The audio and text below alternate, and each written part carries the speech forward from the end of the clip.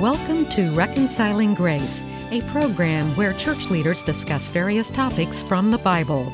During the discussions, there may or may not always be agreement from every panel member on every point, but there is full agreement on the fact that the way to God the Father is through the reconciling grace of Jesus Christ.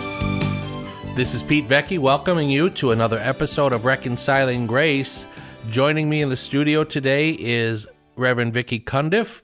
Joining me remotely is Josh Kugel and Mick Wells. I guess I should say joining me remotely are Josh Kugel and Mick Wells. I guess that's the best way to say it in proper English. And we have been returning every now and then to a subject that we call Christian sayings, and we're going to do that again today. And what we've done is we have gathered a bunch of different sayings that you might find various places, whether they be on maybe a Christian t-shirt or a bumper sticker, or maybe on a Christian meme in Facebook or any other social media, and just kind of things that have gotten to be popular or things that people have said. And what we've done is we've kind of looked at these sayings and say, well, what do they really mean? What are they really saying? How do we really view them? Are they nice sayings? Are they bad sayings? Whatever. We just kind of discuss them. And we actually have a little bit of fun doing that, I think. So we're going to do that again today. And let me just say from the outset, if you have any Christian sayings that you would like to have us discuss, please feel free to contact us. You can always contact us. I think Melody Morris says this on our opening or closing, but send us an email at rg@faithandfriendsradio.com, and we'll be happy to listen to those and talk about those. But today we're just going to kind of go on with a list that we've been working from. And so the first Christian saying that I would like us to discuss today is this: let go and let God. Have you ever heard that one before? Let Jesus take the wheel? Yeah. Let Jesus take the wheel. That's very similar, isn't it? I like that because right before we started this, we were talking about how we're going to do this, and Josh said to me, "Well, let's just let go and let God." So that was pretty good. Isn't this an excuse to not plan anything out? Yeah, it could be, and that might be something we're going to get to a little bit later. But let go and let God. Does anybody have any thoughts on that one? Seriously, because I have used that before, and when I've used it, it's been along the lines of when we keep trying to do things in our own human strength, we keep trying, we keep striving, and we just keep working harder and harder and harder, and our efforts maybe seem to be getting frustrated from various different things. Maybe they're from without, maybe they're from within, maybe we don't have the skill to do something. Maybe we just are trying to hold on to something because it's so near and dear to us. And instead of our doing that, what do we really need to do? We need to release it and let God deal with it. That's how I see it. Does anybody else have any thoughts on that? I was thinking, Pete, that when you realize how many things in the Christian life you don't have any control over, and yet we get so zealous in our desire to please God and to do His will and to see that things are done that are pleasing to Him, we got to recognize sometimes there's just no control. For instance, the whole issue of salvation. I've been in church services, and since I'm the elder statesman in this group, I can talk about way back when they, maybe they still do altar calls. When the gospel is preached, you want somebody to go forward and give their heart to Jesus. And the fact is, the only thing you've got control over is sharing the message of the gospel. You cannot make a decision for other people. You may want to take your friend and march them down to the altar and go move their mouth and have them put their trust and faith in God. But this cliche here, let go and let God, actually applies. You don't really have an option. You become obedient to God by sharing the gospel, but recognize God's the one in control, and the Holy Spirit working in the hearts and lives of people to bring about the desired outcome. So I would fall back on that principle a lot of times in my zeal to see people come to Christ. I think it is a struggle for people sometimes to let go. And I think you hit the nail on the head when you talked about control. People, we can feel safety in what we can control, and sometimes it's hard to let that go. So, letting go is not always an easy thing for people to do. What they don't realize is that it's the very best thing that we can do. It's very freeing to trust God in that sense, to where we can just let go of that thing and give it to God. But I've actually been preaching before and seen someone, as I make the statement about letting go and start talking about that, get angry, because they struggle with that letting go. And so it's not always easy for us to do that, but it is the best thing because God is in control. We can trust him in that. And so the more we let go, in my own experience, the more I've learned to let go, the more deeply that I've experienced this trust in God, and the more freeing that it is. One of the things that I also thought about, just as you were speaking, Vicki, was sometimes we tend to hold on to things that it would be better for us to let go of. For instance, sometimes it's hard for us to forgive somebody else. Sometimes we hold on to this anger. We hold on to these things that are not good for us. We hold on to resentments, things that might have happened because people may have hurt us or sinned against us in some way. And we need to let go. I've actually heard this said before. I don't know how accurate it is. I've considered it. I haven't come up and said, okay, this is the truth or this isn't. But when Jesus was on the cross, what did he say to his Father? He says, Father, forgive them, for they don't know what they do. Well, I've heard at least one preacher say he asked God, the Father, to forgive them because he didn't have the strength to do it anymore. Now, I don't know that I can agree or disagree with that. I really haven't studied it that closely. But the point being is sometimes for us, we do not have the strength to forgive. We need to let go and ask God to forgive those things. So we need to let go of things that are hindering us. Didn't Paul say, throw off the sin that so easily entangles? We need to let go of these things that might be hindering us. I think, a comment on that is we do need to do the forgiving. Sure. So what I realized in my own life is when it's a struggle, then I go to God and say, help me to forgive. And it's not been all that long ago that I'm going to God with something and just, God, I know that I need to forgive this person. And so I know it's a conscious choice that I'm going to have to make to do. So even though it's a struggle for me to say the words right now, I am going to say that I choose to forgive this person and help me with this. And I always try to replace with something else. If I'm giving something over to God, I want to, okay, now I need this back in my life. If I've struggled with something, it might be peace or whatever it is that I need, but I ask God to replace that with something else that's good.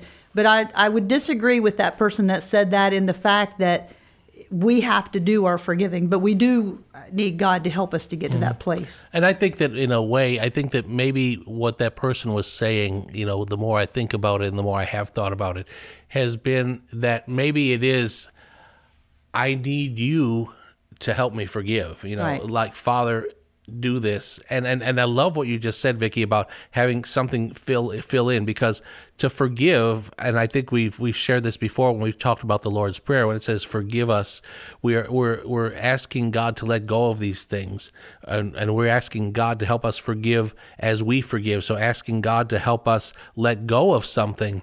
And Jesus talked about this in the New Testament. I didn't know we were going to be going here with this, so I didn't look up the specific verse, but he talked about when an unclean spirit leaves, it finds a place empty and it comes back.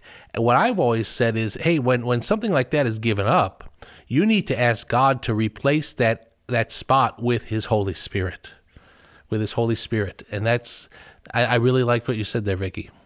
And I'm glad you guys spoke first, because I always caution people to not shirk their responsibilities when they say something like that too, because a lot of times what God is bringing us through is in an effort to teach us to take responsibility for the things that we've done to cause the mess that we can sometimes find in ourselves in. And so the only thing I would encourage, I like what you guys are saying much better, but sometimes we're tempted to say, you know what, I've made a mess of myself. I've created some financial difficulties for myself. I've messed up a relationship, but I'm just going to let go and let God. Yeah. And it could be that God is up there saying, or in us saying, you know what, Josh, you messed up and I'm going to teach you how to deal with it, but you don't get to just kind of dismiss the responsibility here. Right. That's true. really good. That's really good. So, well, why don't we move on to another one here? Actually, it says this. It's actually two of them. One of them is, I may not be perfect, but Jesus thinks I'm to die for. Now, we don't usually use that phrase anymore, I'm to die for, or something. That has been done in the past, or used in the past. But another one that kind of goes right along with it is this. I'm not perfect, just forgiven. What do you think of that one? I'd say the same thing with that. It's often used to dismiss a behavior.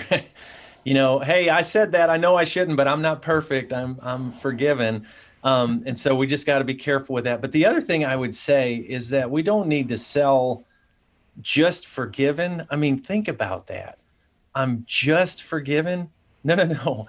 I'm forgiven, and that makes me, you know, heirs to the most incredible kingdom that is even imaginable. The idea that I'm forgiven is not just forgiven, and because of Jesus, I am perfect, at least when God looks at me, and because of that, I'm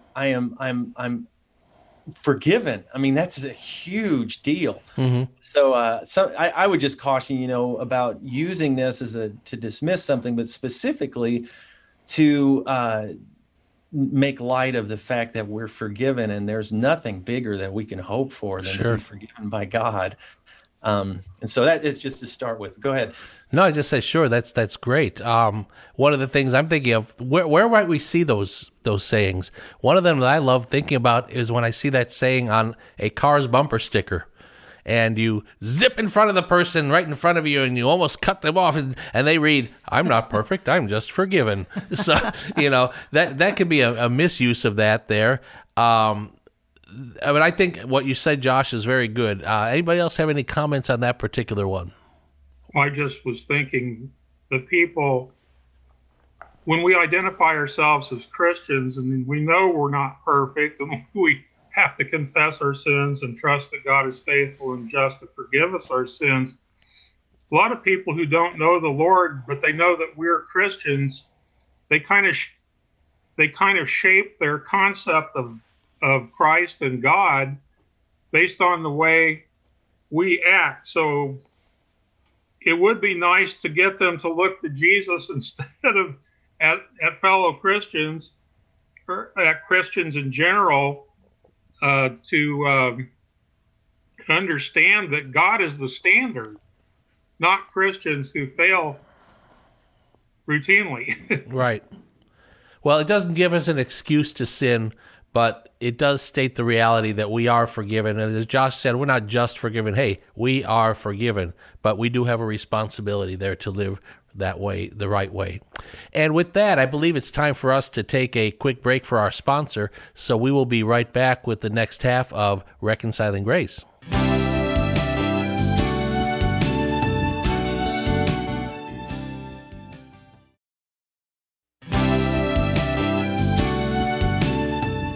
And we're back with Reconciling Grace, and we've been talking about Christian sayings, things we might see on bumper stickers or t-shirts or social media memes, wherever we might happen to see them. This next one we're going to be talking about just says this: when life is not a bed of roses, remember who wore the thorns. Who wore the thorns? It was Jesus. I like also to say, kind of along the same lines, if you think the Christian life is going to be a bed of roses, remember the thorns. So there are thorns in roses, aren't there? Have you ever heard that saying? I don't know that I've ever actually heard that saying. I saw it written down by somebody who had made a list of sayings. Anybody ever heard that one before? I've not heard it. So I've heard it before, but I think the real point that I would want to make here is that it's interesting to look at what people think the Christian life is going to do for them. It's almost like a what's in it for me mentality on the part of some folks. And I think I've mentioned this before too. When I had prison ministry and I talked to the prisoners about how the Lord would give them a brand new start. And I'm speaking in terms of the scripture that says, if any man be in Christ, he's a new creature. Old things passed away and all things become new. And they said, well, if that's literally true, then Christianity's for me, and the warden ought to let me out of this jail because I'm forgiven. If God forgives me, he should too, and let me go. And I think that people need to understand that there's a balance.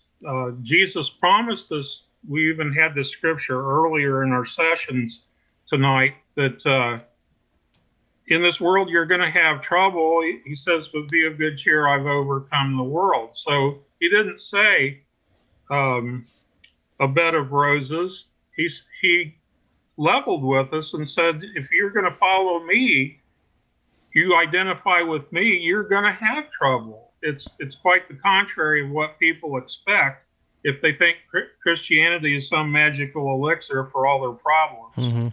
Mm-hmm.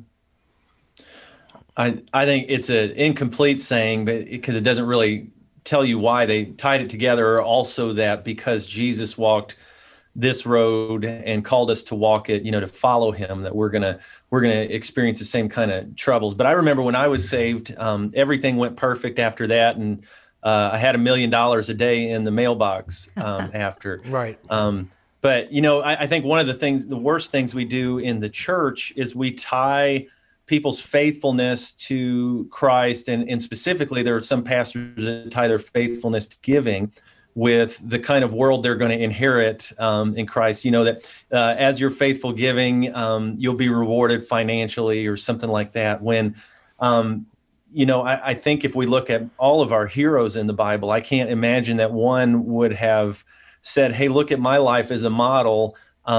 Ever since I started doing the right thing, only good things have happened to me.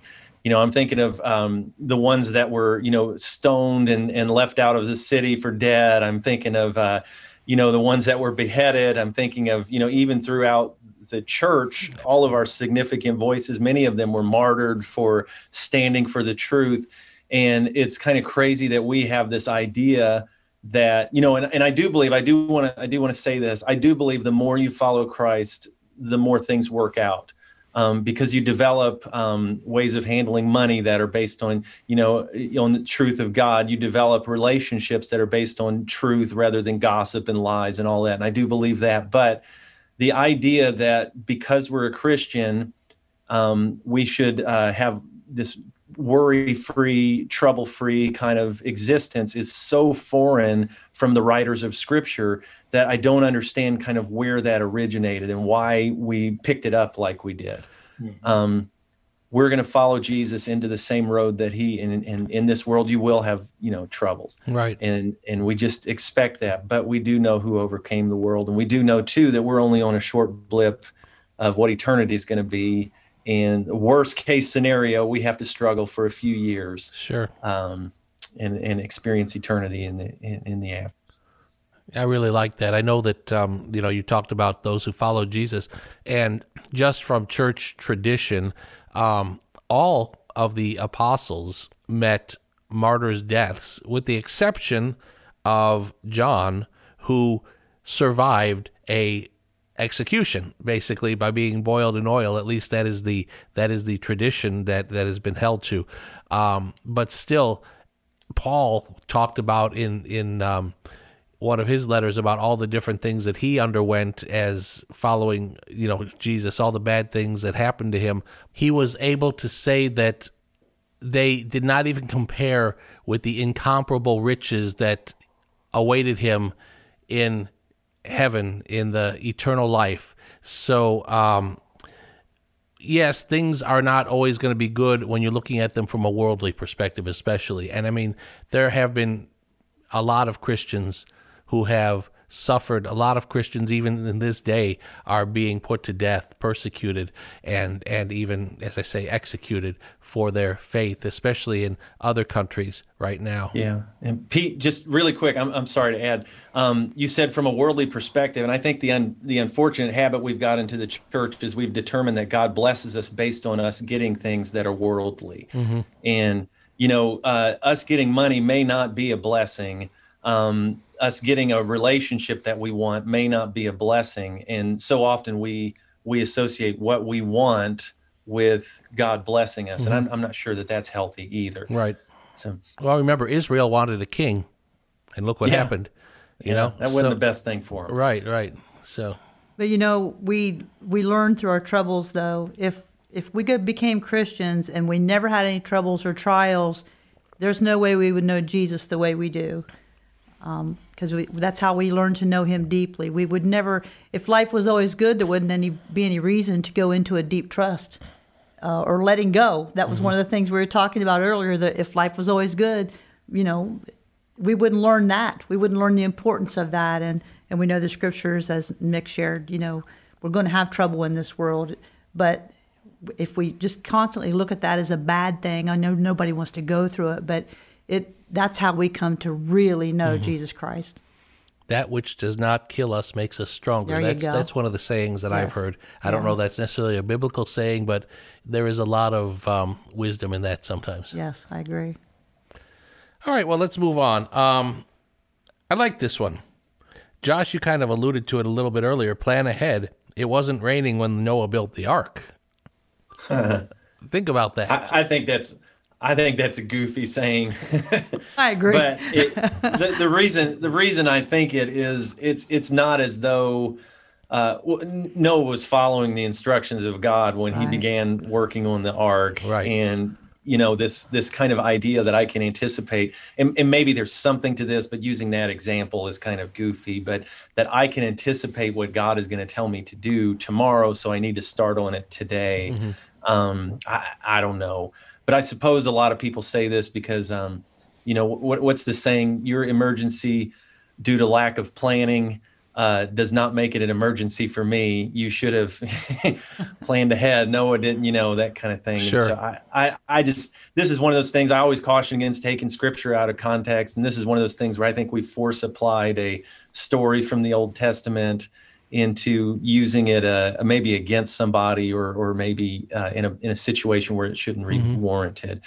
But, what is that? I agree completely with that, Josh. The Bible does talk about using common sense and planning, saying if you're a king of 10,000, you got to sit down and figure whether you can take on a king coming at you with 20,000.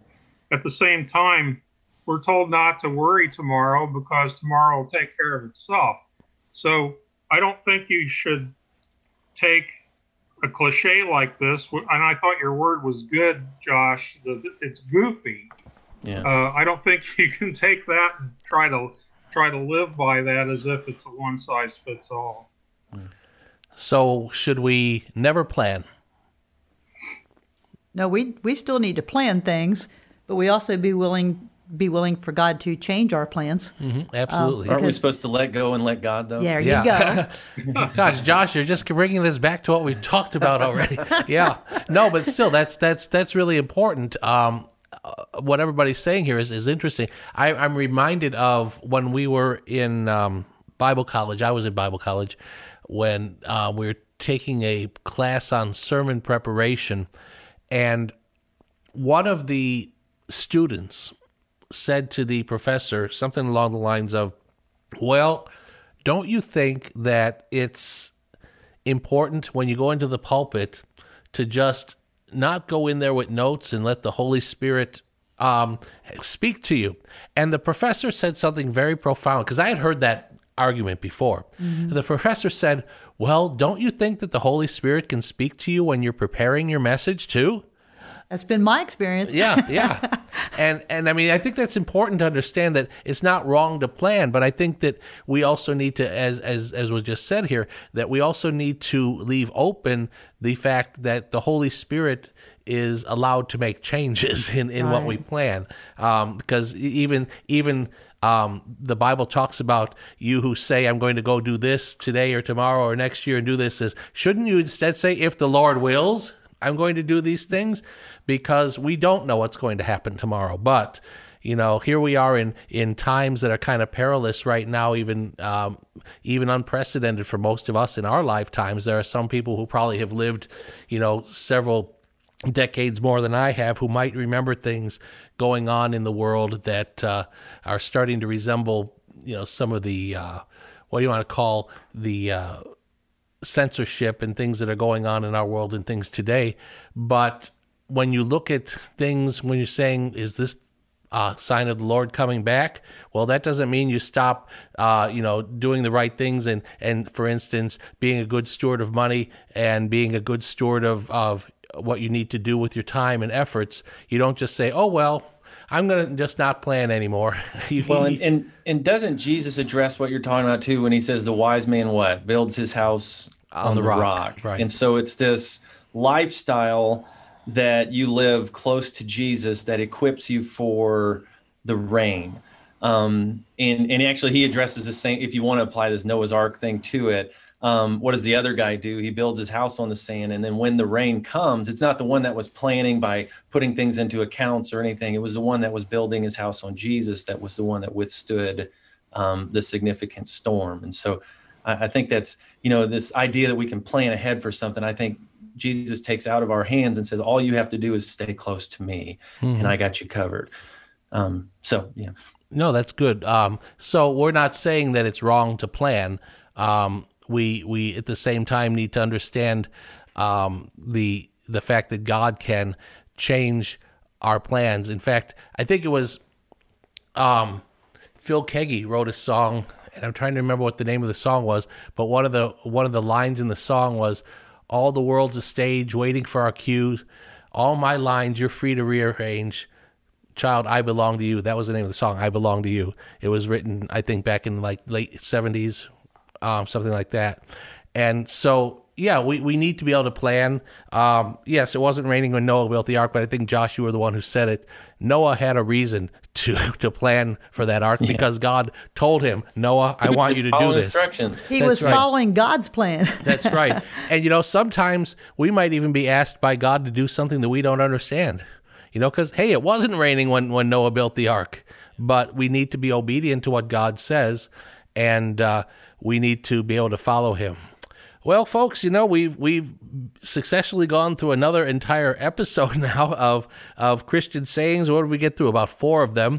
And I have fun doing these. These are kind of lighthearted, but they're meaningful. And so I want to thank everybody who has participated today. Josh Kugel, pastor of the First Baptist Church of Lyman in Gulfport, Mississippi. Mick Wells has been with us. Vicki Cundiff. And this is Pete Vecchi. And we are joyful to be able to share with you these episodes of Reconciling Grace. Lord willing, we'll see you again next time. May God bless you. Have a wonderful day in the Lord. This has been Reconciling Grace. If you have a comment or a question for our panel, or if you would like to invite one or more of our panelists to share with your church or group, please send an email to rg@faithandfriendsradio.com. And thank you for listening to Reconciling Grace.